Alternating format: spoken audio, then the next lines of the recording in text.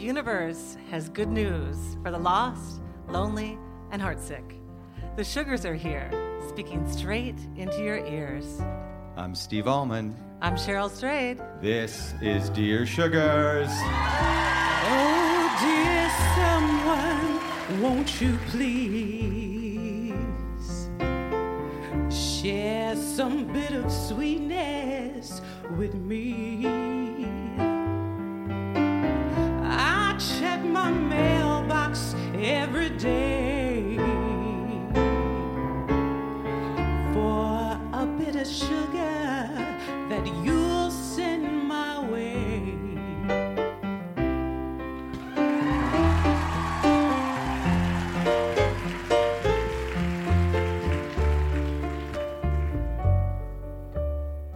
Hi, Cheryl. Hi, Steve.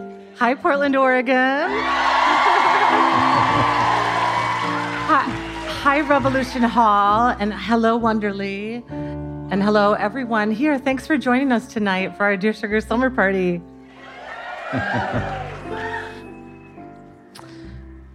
So you thought that you were here to have fun. We like to kind of keep things sort of surprising. And hostile. And hostile. So our theme today is the Great Reckoning. The Great Lighthearted Reckoning. So what is reckoning to you, Steve? Well, reckoning is taking account. Reckoning is that long, difficult stare back at your mistakes, your transgressions, your delusions, and sometimes your dark teachers, as you would say. Yeah. Wild is, the whole book is a reckoning, yeah, I think. And in fact, when I decided to take the hike on the Pacific Crest Trail, I don't know if any of you guys are aware that I did that. But what happened... Haven't read the book. Those of you, yeah. Movie's okay. Yeah. Well, the book is always better. But, yeah. So when we were talking about this theme, Steve and I shared with each other, what were the times that you had a reckoning? And of course, my mind went to that time, where I felt that I had squandered my ambition and my writing and my intelligence and all of the kind of positive things about me. I reached that bottom moment in my life that I think many of you in the room have been in at one point or another as well. And that was the reckoning. What if, you have to change your life, that beautiful, real gay line that has really rung throughout my life. And that's when I knew I had to do something that would compel me to do that. And I decided to take that long walk. And that whole, those 94 days on the trail, every one of them was a reckoning. It was a reckoning physically, but it was a reckoning in terms of me really thinking very deeply about everything in my life. That's what happens when you walk alone for a long time, is you have the opportunity to think about, of course, those great figures that all of us have to reckon with, our mother, our father, the people who loved us and nurtured us and failed us and hurt us. And that's what that hike was all about for me. That was my first real reckoning. What about you, Steve? Well, it's beautiful to hear you talk about that because it's such an intentional act that you underwent. When we started talking about this, my mind flashed to a very different sort of reckoning, and I guess I'd call it an involuntary reckoning. I was like 21 years old, and I just graduated from college, and I tried to get a job on the East Coast because I thought that would lead to, winding up at the Boston Globe or the New York Times or something that would please my Jewish mother. And I couldn't get a job. I really wanted this one job in Quincy, Massachusetts. That was sort of the feeder paper for the big ones. And instead, I was offered a job in El Paso, Texas. And a few days after I got there, an editor at the Quincy Patriot Ledger called up and said, "Hey, Almond, we're calling you up from single A to the big leagues, or at least up to triple A. I have that job that you so desperately want. Would you like that job?" And I'd been in this job for about 3 days. And I said, yeah, of course. I just checked with my superego, and it said, yes, take the job. And you had just gone cowboy hat shopping, too, right? At that point? I had spurs and assless chaps at that point. At any rate, so I took the job, and I had a strange thing happen, which was this involuntary reckoning. I just simply went into an immediate panic attack. I couldn't eat. I couldn't sleep. I found myself weeping everywhere. On the sidewalks, I would go into a restaurant and trying to eat huevos rancheros and inexplicably weeping. If you find yourself inexplicably weeping over a plate of huevos rancheros, you're in the midst of a reckoning. So if you want a warning sign, that's what's happening. But I had no idea kind of what was going on. I only knew after about a week, I don't think this is how it's supposed to feel when you make a decision. And so I called the guy at the newspaper in Quincy and said, I'm sorry, I can't take this job. And he was confused and furious. And I begged for my job back in El Paso, and she was merciful and gave me my job back, partly because of the assless chaps, but that's another story.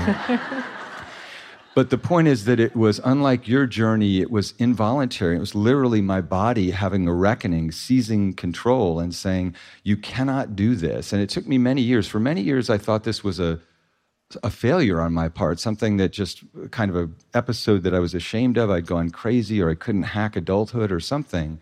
And in fact, what it was a positive reckoning. It was the invisible hand of art seizing control of my life and saying, you cannot do the safe, expected thing.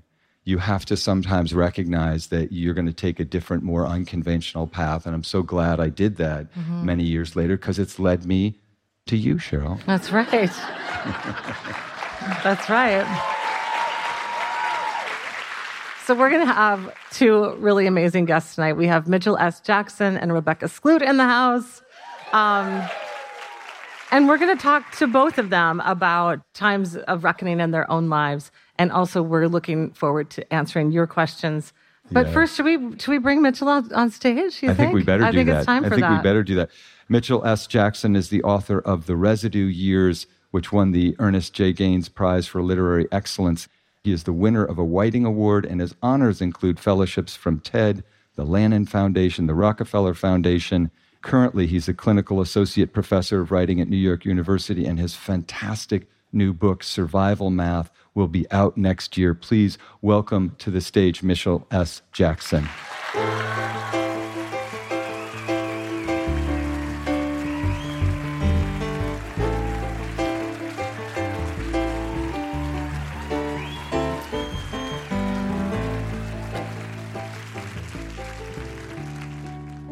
How many of you heard Mitchell's episode, You Must Change Your Life, on the podcast? It was really one that so many people loved. But can you tell us, for those who haven't heard your story, a bit about your life and what has brought you here? Okay. I just wanted to pay you a compliment first, because I remember after that episode, I went to somewhere and it was saw one of my gangster homeboys. And he was like, man, I heard you on that Dear Sugar episode. I was like, what? Yeah. Dog, you listening to Dear Sugar? So you have a widespread audience. I like it. Yeah. So I appreciate that. Yeah. Yeah, so I grew up in the Northeast. I played basketball just like all the other kids when I was young. My mother started struggling with addiction. The short end of that is I started selling drugs when I was in my teens, off and on, until I was a junior in Portland State University. Shout out to the Vikings. Anyone there? The hell? Yeah. And you should back up. You got a full scholarship to Portland State. I did get because a full you were scholarship. a drug dealer, but you were I was smart. Also a straight-A student. Yeah, to be clear, the scholarship was not in drug dealing. No, it was not. Okay. So you were a good student. I was a good student. And dealing drugs at the same time. Yes. Yeah, and so I got caught when I was a junior. Ended up going to prison, Santa Am, in Salem for a little while, and came out and went back to school, luckily, because they held my scholarship for me. And you know, I when you told me that, I just want to say that's so beautiful of Portland State to have done that. Well, it was. Yes. But I told them that I had a family emergency. Oh. Yeah. Which was not a lie. That was an emergency. And they were kind enough not to insinuate on more information. Okay. Yeah. So I'm glad we have that clear. So you go to prison, you get out, you go back to Portland State. I go back. I get an undergrad in speech communications because I thought I was going to be a newscaster. I started working at Coin as a I forgot what it's called, news assistant or something like that. And then I went back to graduate school. I was actually the first graduating class of Portland State's MA program. In creative writing. In creative writing, yeah. Mm-hmm. And then I left there and went to NYU and got another master's, and I stayed. So tell us about what you thought about when we asked you to come on the show and talk about reckoning. A personal reckoning for me was the night I got caught. And I say that I didn't anticipate it, obviously. You kind of do anticipate getting caught. You just don't know when that moment will come. Right. And so I got pulled over. I remember it was raining. I had a young lady with me, and I was sitting in my back of my car. And the strange thing was, like, I had done a report or some research on the drug sentencing laws. So I knew what the federal laws were, and I knew how much product I had and how much time that was likely to get me. And so they didn't immediately find the drugs. They were searching and searching. So maybe it took 5 minutes. But when he found it, he held it up in the light, and he was like, yeah, look what we got here. And I was like, immediately I start calculating all this time that I'm possibly going to do. It's like a pre-reckoning right there. Yes, it's like a pre-reckoning. And then he comes over to me and he was like, where'd you get this? I'm like, man, I've never seen that in my life. What is that? Yeah, what is that? Yeah, that's exactly what I said. He was like, well, whose car is that? So it's my car. He said, it's your car and this is under your seat. And man, I don't know. Somebody was driving my car. And so the reckoning came when he came back to me and he said, we don't believe this is yours either. And you can make this a whole lot easier on yourself if you just tell us who it is or where you got it from. And in my mind, I'm going, here's 10, maybe 20 years over here. Yeah. And here's a name over here that I know. And it happened really quickly, but I was like, I don't want to be the person who gives up someone else. And the reckoning is like, you're going to have to stand up to this decision-making that you've been making for all of these years. And so I was like, I don't have a name for you. And not knowing that whether I was going to do a year or 2 years or 10 years, so I think the reckoning come when you kind of like peek into your future and you decide if that's the person you can live with. Right. And I said, I can't live with that person. Yeah. I just could not fathom me being the person that had that as a knock on them around the community. I would have rather gone and done 5 or 10 years than to have that, to answer to that. Yeah. One thing I'm struck by listening to your story, Mitch, and also Steve's story, and also what I said about those moments of reckoning for each of us, is that in so many ways, we were doing the wrong thing. Yeah. I wasn't busted by the police, but I was in some ways busted by myself. Mm-hmm. You had realized you were, you were on the wrong path. What happens is that terrible reckoning, we think of it almost as destruction, but it's the thing that allows us to the next thing, which is always a better thing, that creation. And for you, it was the beginning of that, I think, right? Yeah. I mean, you went to prison and you decided there to change your life. Yeah, definitely. Well, I don't know if it didn't occur to me as a life change. It occurred to me as an experience that I didn't want to repeat. Right. I didn't want that to define who I was in the community, so I knew that I had to do something different. I didn't even have the idea to be a news anchor then. I just was like, okay, I'm not going to play basketball. And when you're not going to play basketball, like, well, then who am I?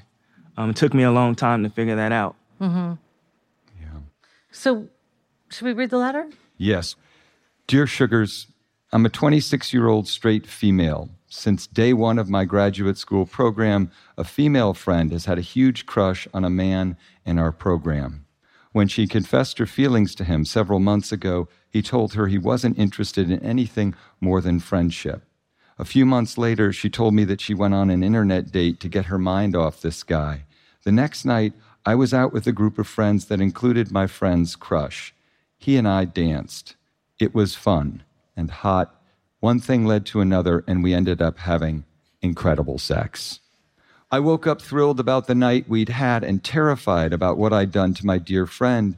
I immediately told her that this man and I had kissed the night before. She said, if two people want to be together, I don't want to get in the way. I took that as her blessing and continued having sexy rendezvous with this man. My friend later texted me and asked for space from our friendship and told me she was taking my fling with her crush harder than she thought she would. 3 weeks later, we all found ourselves together on a trip. By that point, our relationship was common knowledge in our friend group, and I shared a room with my new lover. My friend was upset and angry we were sharing a room. One night, we all went dancing. My lover and I snuck away so we could dance together without judgment. A few of our friends saw us together and asked us to stop dancing out of respect for our friend's feelings. She was sullen and withdrawn from me for the rest of the trip.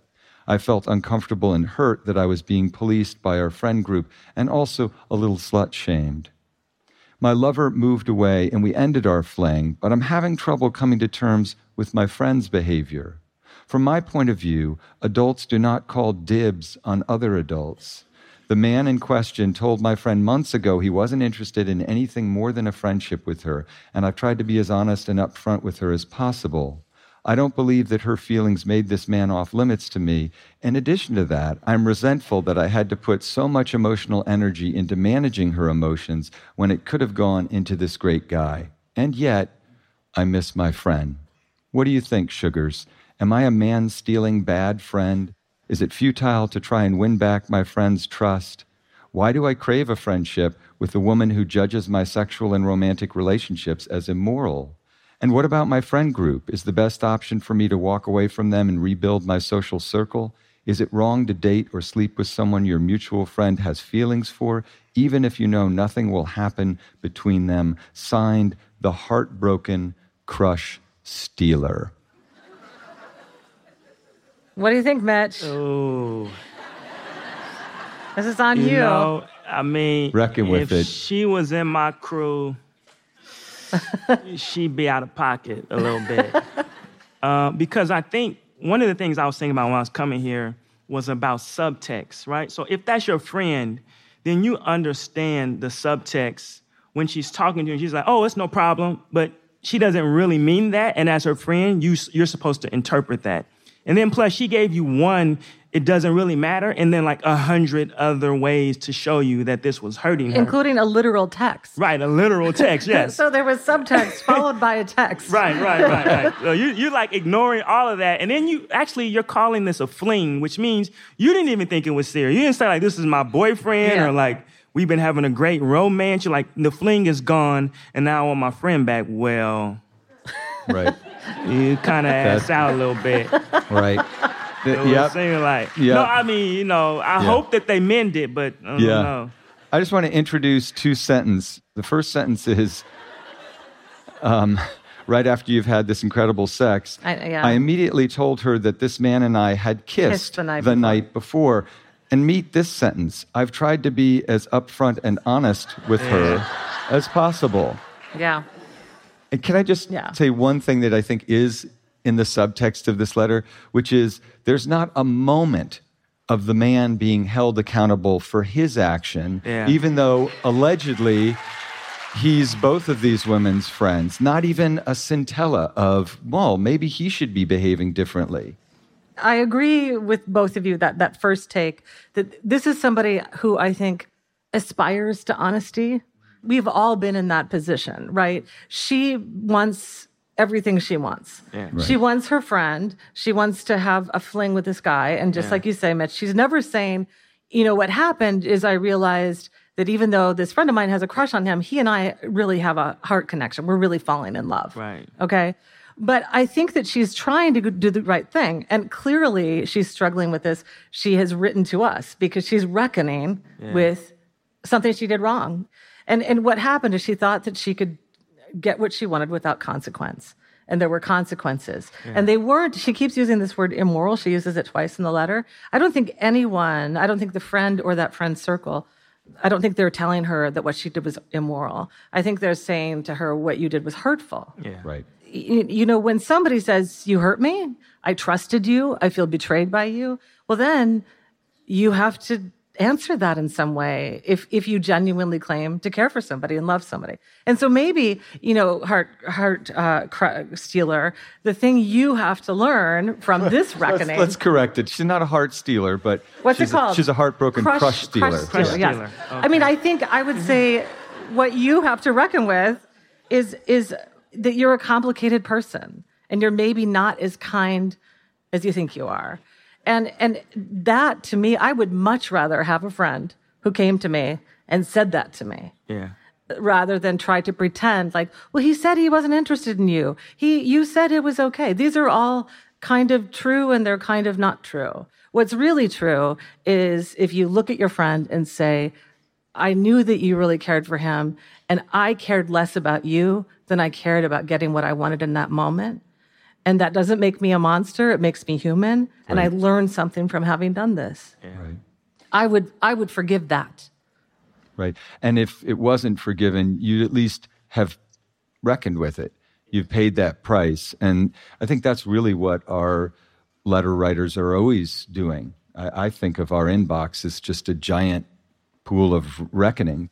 By the official rules, you're allowed to become romantically involved with this man, but you clearly knew that it was going to be hurtful to your friend. And then you did two things. One, you really did lie about the extent to which you were involved. And then, interestingly, all of you engineered a scenario that was additionally hurtful, by which I mean when you found yourselves all together on a trip.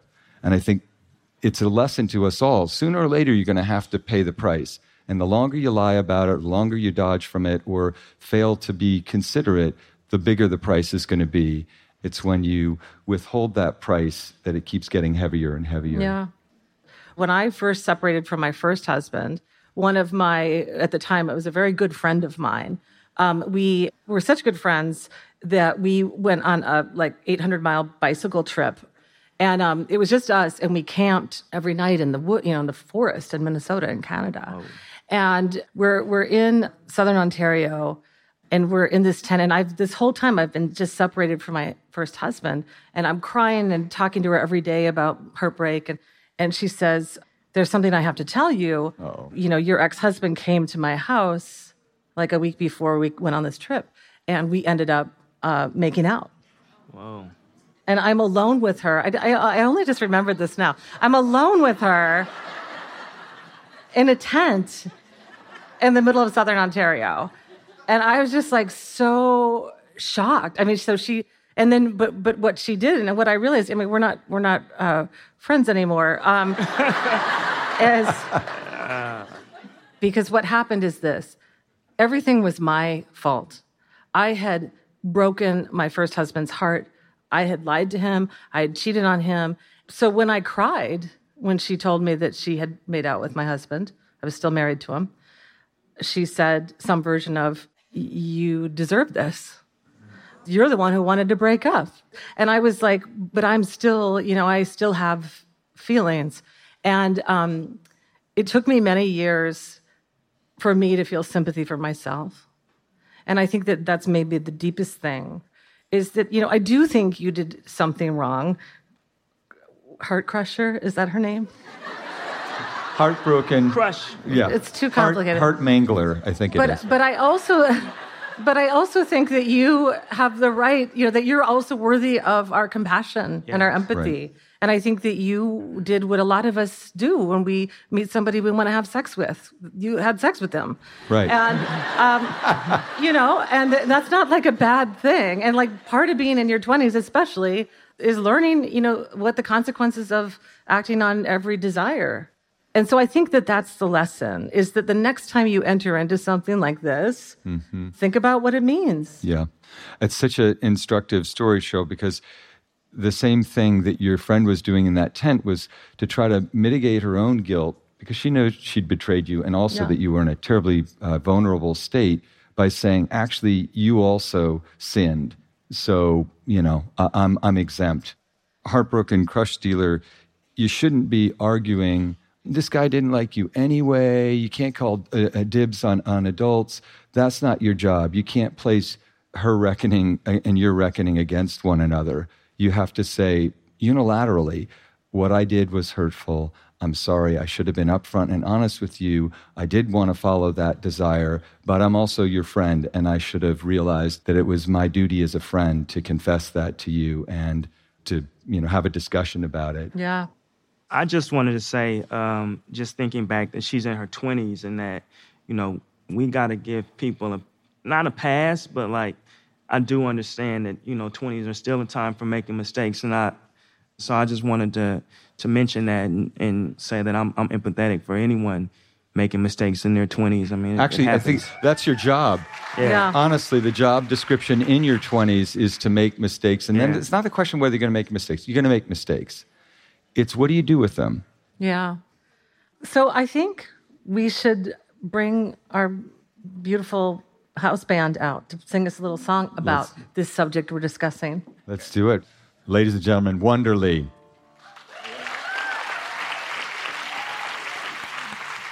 She's on a last train coming in. She's on a late train to me. I'll set my place up at the station. She's gonna know she's home. And I know that the rain is driving, and I know that the wind gonna cut straight through my skin. And I know that she means to miss me, so don't give me away. 'Cause mister, it's years since I've said, well, station man, don't tell me the time. The world's clean energy future relies on ancient elements still in the ground. Without mining, there will not be a clean energy transition. But pulling them out of the ground comes at an environmental and human cost. Mining is intrusive, but the results are the building blocks for products that we use every single day. I'm Meghna Chakrabarty. Join me on Point for Elements of Energy, Mining for a Green Future. 5 special episodes. Listen and follow On Point wherever you get your podcasts.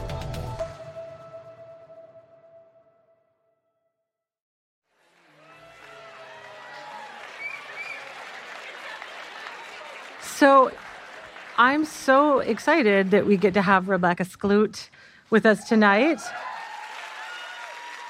Rebecca Skloot is the author of the #1 New York Times bestseller, The Immortal Life of Henrietta Lacks, which was made into an Emmy-nominated HBO film starring Oprah Winfrey and Rose Byrne.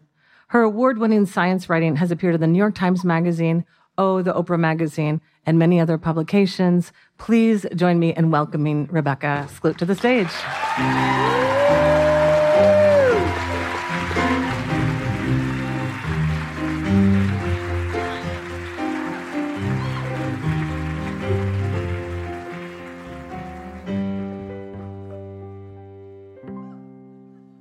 So where do we begin? I don't know. It was interesting when we thought about bringing you here. Of course, we thought about The Immortal Life of Henrietta Lacks just being basically a book of reckoning, right? That huge cultural kind of thing that came from her life and her cells. And I understand that you are done talking about that book. And I'm never going to be actually done talking about it, but yes. I know. We'll talk about it forever. Tonight you're done. But now you're writing another book. Yeah. That's about another kind of reckoning. Can you tell us about that? Yeah. It's funny. I'm still at the stage with this book where it takes me about an hour and a bottle of wine to explain it. And at the end I go, and it's going to be really interesting. And I did that with the first book for a long time too. But the next book is about animal research and animal rights and our relationships with animals, how complicated they are.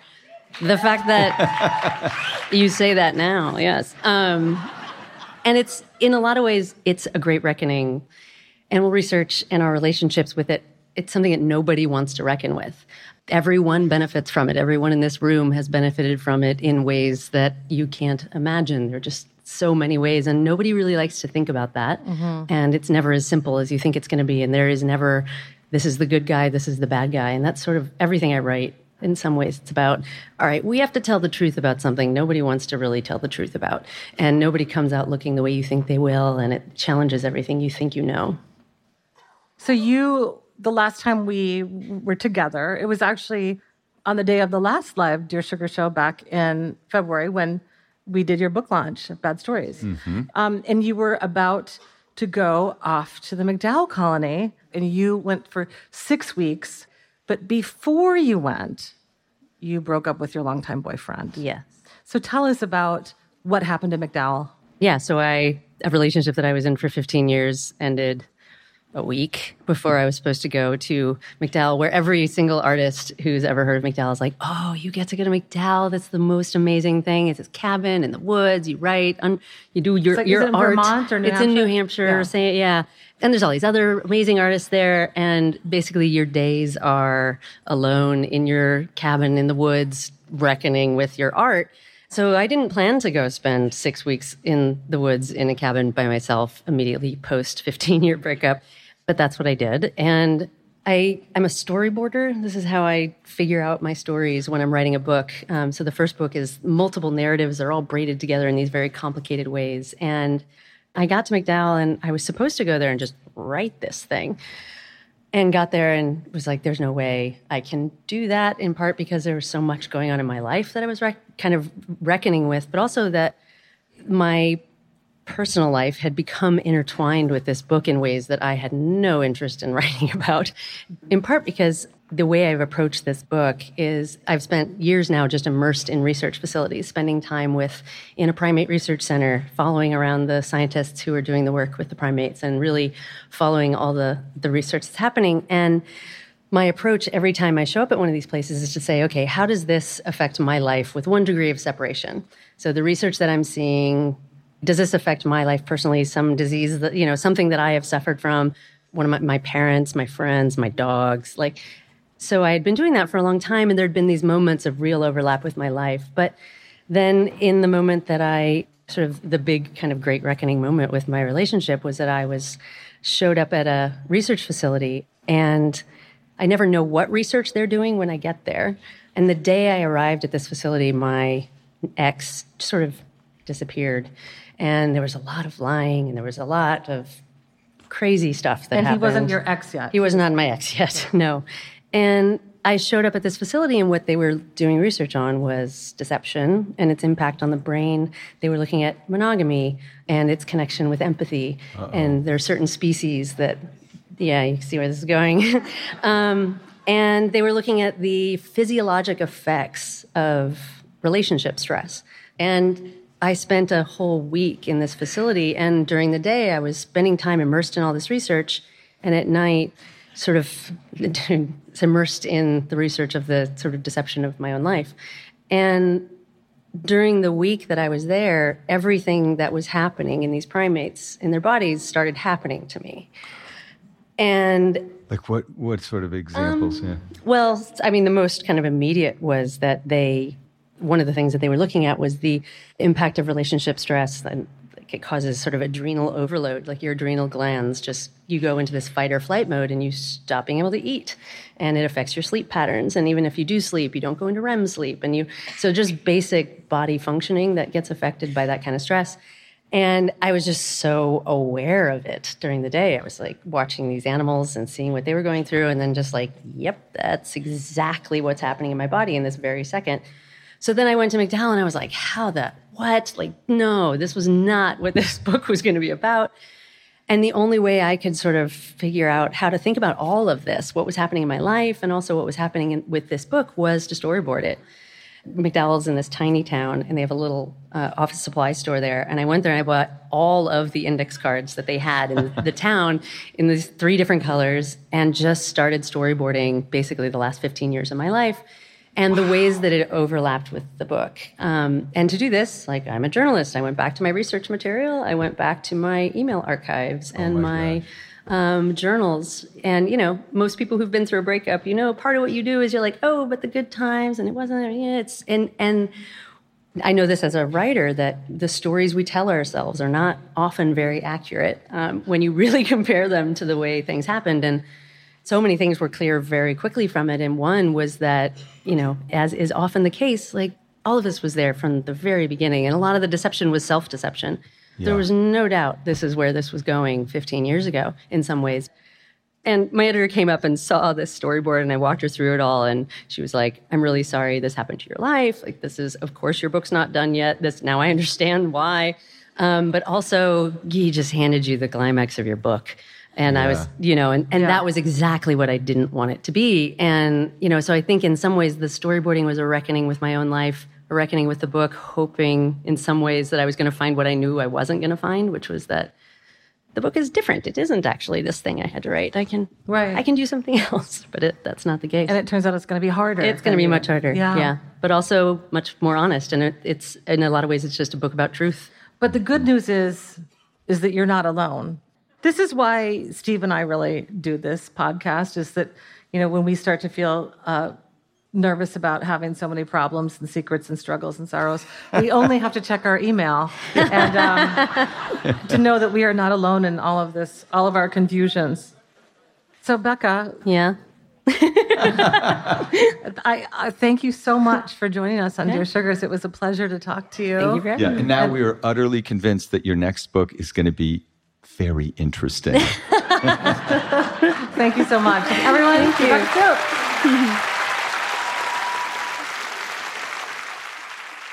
Okay, we're going to do the final round of advice giving. And we're going to answer all these questions that you guys wrote on the index cards. We can't answer them all. But, one thing, too, that we've learned that the bigger the index card, the longer the letter. You guys wrote us some letters. So, Steve, do you want to start or should I? I shall start, yeah. Here we go. Steve, you seem preoccupied by the rapidly alternating themes of rage and forgiveness. It seems fussy. I say let yourself break a plate and not feel compelled to relive all of your past trauma. Cheryl, what do you think? Can't we sometimes just be pissed? Absolutely. And we should be. What sometimes happens, and I've actually been thinking about this a lot in the context of our political realities right now, what's happening with not just the leadership of our nation, but all the people standing behind that leadership who aren't sad about what's happening. And I feel really, really angry about that. And, I've always, as Sugar and, in my work and in my life, the way that I have come to terms with the people personally who've enraged me the most is that I've, decided to get to a place of forgiveness with them. But I think that forgiveness is not the same as not having any anger anymore. And so, my feeling about what Steve does, what I witness him doing in his work and in his life, is that what he's saying is rage is a really powerful and important force. Do not relinquish that, but do not let it rule you. And so this is something that comes up a lot too lately. I think a lot of us are feeling like I'm mad all the time. I'm sad all the time. And, where does this end?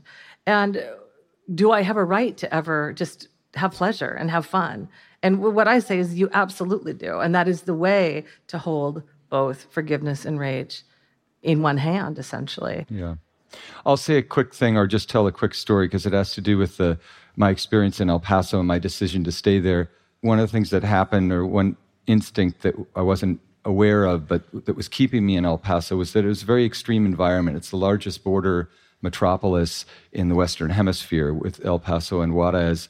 And it was just a very extreme place to live for somebody who'd been as sheltered as I was. And in the mornings, I could go out I had this little crappy apartment, and I could go out onto the balcony, and what I would see, literally 100 yards away, was day maids, women who worked as maids in the United States, crossing the Rio Grande, which was dirty and toxic and just dangerous. They were usually on the shoulders of mulas, who are these guys who would be paid, $1 basically to take them across the river. This is happening at 6 a.m. And these women would scramble up the concrete embankment, and then they would go through what they call the tortilla curtain, which was just a chain-link fence. And they would have on their heads, they were carrying in plastic bags the clothes that they would wear to go clean houses. And they would have to change there right on the edge of America. And they have to strip down to their underwear and put on their clothing. It was sometimes cold, and they would be shivering. And they were constantly afraid that the migra, the INS vans, these puke green vans, would pull up and deport them back to Juarez. They'd make them walk across the bridge. And so they were dressing in a great hurry, and then they would run through the low desert scrub and try to settle into the street life of South El Paso. Then they would go work for 12 hours, doing work at a price and particular kinds of work that Americans wouldn't do. And then they would walk across back to Juarez, Mexico, and, that was how they supported their family. And those were the good old days. And the proper response to what is happening right now is to be enraged by the atrocity of how human beings are being treated. And we're all a part of that. Nobody looks back in the late 30s and said, but there were some good Germans. That's not how it works. We're all a part of that. And Cheryl's absolutely right. Cheryl's right when she says that I want us all to literally stand up and say, we are going to use the rage that we feel. We're not going to wallow. We're going to stand up like citizens with a conscience and make sure that there is an absolute electoral repudiation of cruel, inhuman, ineffective, corrupt governance. And that's on all of us. Absolutely. And if we don't, there will be a reckoning. Rage is generally a defensive emotion. It masks a certain kind of grief, I think, usually. But if it is useful in this moment to be angry, and if it gets you up out of your chair, away from your screen, and into the streets, or at least taking political action, then rage on.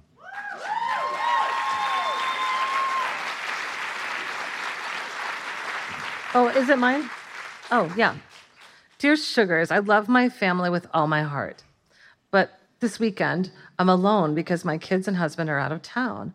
I am so much more relaxed and happy. What do I tell people? I mean, honestly, this is how Erin feels whenever I go out of town. And it's no longer a secret, folks. She's just like, oh, you're going to be gone. Okay. Oh, and especially if I take the kids. She's delighted because she has people emotionally and physically hanging on her at all times. And it's exhausting. And don't feel guilty for a second. You earned it, and it sounds like you need more of it, and claim it.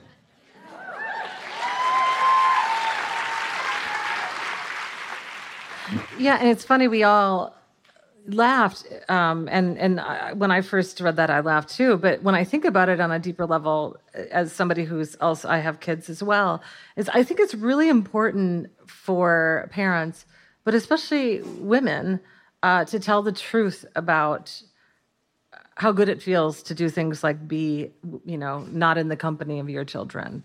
And, there's something really, this isn't news, that, mothers are blamed for everything. And the story we're supposed to tell about motherhood is a pretty uncomplicated one, that we would do anything for our kids, and we love our kids above all, and we always put them above all. And what's been interesting in my own life is that all of those things are true for me. I love my kids beyond measure. I would do anything for them. But in my own mothering life, what I realized is that I also had to claim space for myself. I think that it's okay for us as women to say, yeah, it's, these two things here again can exist together. Just because the story that we've been told about motherhood through all time is this one thing doesn't mean that we don't have, it's not really our obligation to tell the more complicated, truer story. And the truer story is, I love my kids and husband, and it's really nice when I have a weekend to myself. So congratulations, whoever you are in this room. We're all happy for you. Yeah. Yeah. Have you ever given advice and then heard back from the recipient that this advice made things much worse? How often does this happen? How does it make you feel about the work you do? And it's signed, curious about consequences in the crowd. No. Yeah. It's interesting, though. We do have people who, obviously, every time we give advice, a bunch of people write to us and tell us that we're jackasses. But never have we heard from the person to whom we gave advice that they said that was no good. But we also often get this kind of response, and those of you who were at the last live show know that somebody wrote to us and said, "Hey, thank you for the advice, but once I heard the show, I realized that I hadn't told you the whole truth in my letter. That in some ways, that when we're off, like slightly off the mark about something, it's because the letter writer hasn't done that work of really revealing the whole truth about what they're asking us. That too is its own kind of reckoning. You tell one version of the truth, and then what sits beneath that is a truer version. And sometimes we get that top layer. We don't always get everything. Well, also the way that Cheryl really started writing the column was just I don't believe you give advice. I believe you bear witness to what people are struggling with and tell them a story about your own life, and that we're not interested in trying to cling to conviction or have the right answer. We're interested in trying to honestly explore a really complicated set of struggles. So we don't sit there and say, yes, leave them, unless the letter writer is telling us, I really want to leave them, but I can't quite admit it yet. Okay. We only just have time for like one or two more questions, Steve. That's crazy. Okay. So I'll do one, and how about I do one and you do one? This one is a long one. Okay. Dear Sugars, I'm a dapper butch lesbian. Bow-tied and bespectacled. That means wearing glasses. Charming and well-mannered. The problem is that it seems like only straight women are attracted to me. Partly, I suppose it's nice that these women feel safe flirting with me, and God knows I flirt back. Partly, it feels disrespectful that they want to hang on me. I'm gay. They wouldn't do this to a man. Should I just get used to it? And for the love of God, how can I tell the straight women from the queer femmes and stop getting my heart broken? Aww. See, so that's a letter that begins in complaint but ends in lament, yeah. If you know what I mean.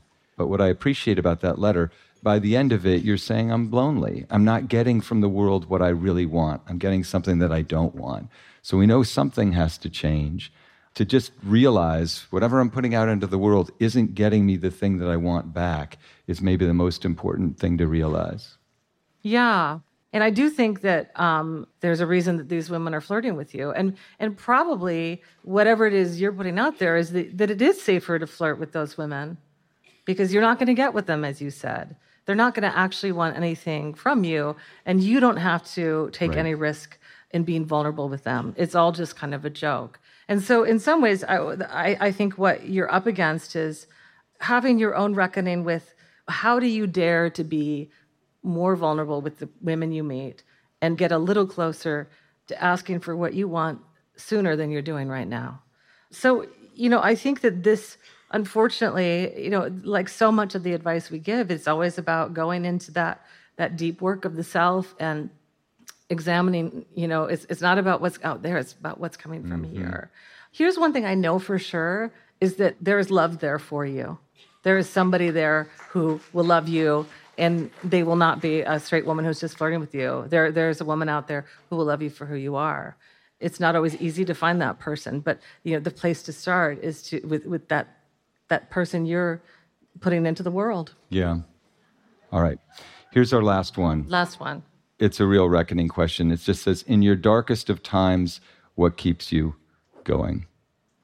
So that's actually to me, it's become such an easy answer, I think, in my life. And it sounds so hokey, but, I get to be kind of hokey because, we do call ourselves sugar, right? It's love, and I think it's my greatest fortune is my life is full of love. But, I give love and I get it back.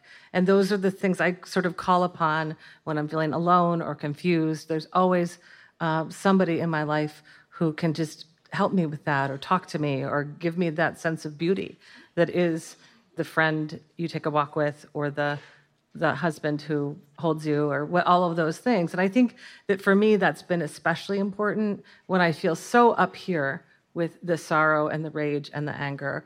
So powerless about what's happening in the world. And there's so much hatred. There's so much the opposite of the thing that's actually present in my life, which is love. What about you? There's sort of lots of answers. The first thing I think of is my kids, of course. But I think the thing that I want to believe is true is that what keeps you going through the darkest of times is the awareness that you will get through the darkest of times, but you're going to have to face that that's also how times sometimes are. The price of the examined life is a certain amount of sorrow. And I think a lot of people are sort of trying to skip past that or sort of skate over the surface or just zone out on a screen. But part of the reason that I love the work that we do together and the work that we try to do as writers and certainly as parents is just to bear witness to everything that life is. A lot of it is incredibly joyous and it's miraculous, really. But in the end, it's true. And that's what reckoning is you recognize there are going to be dark times and I'm going to have to face them before I get through them. But there's always help. Yep. So, Steve, I got to read the credits. Just to stick with the Texas theme, I reckon we're done. I reckon we are. All right, I need to read this.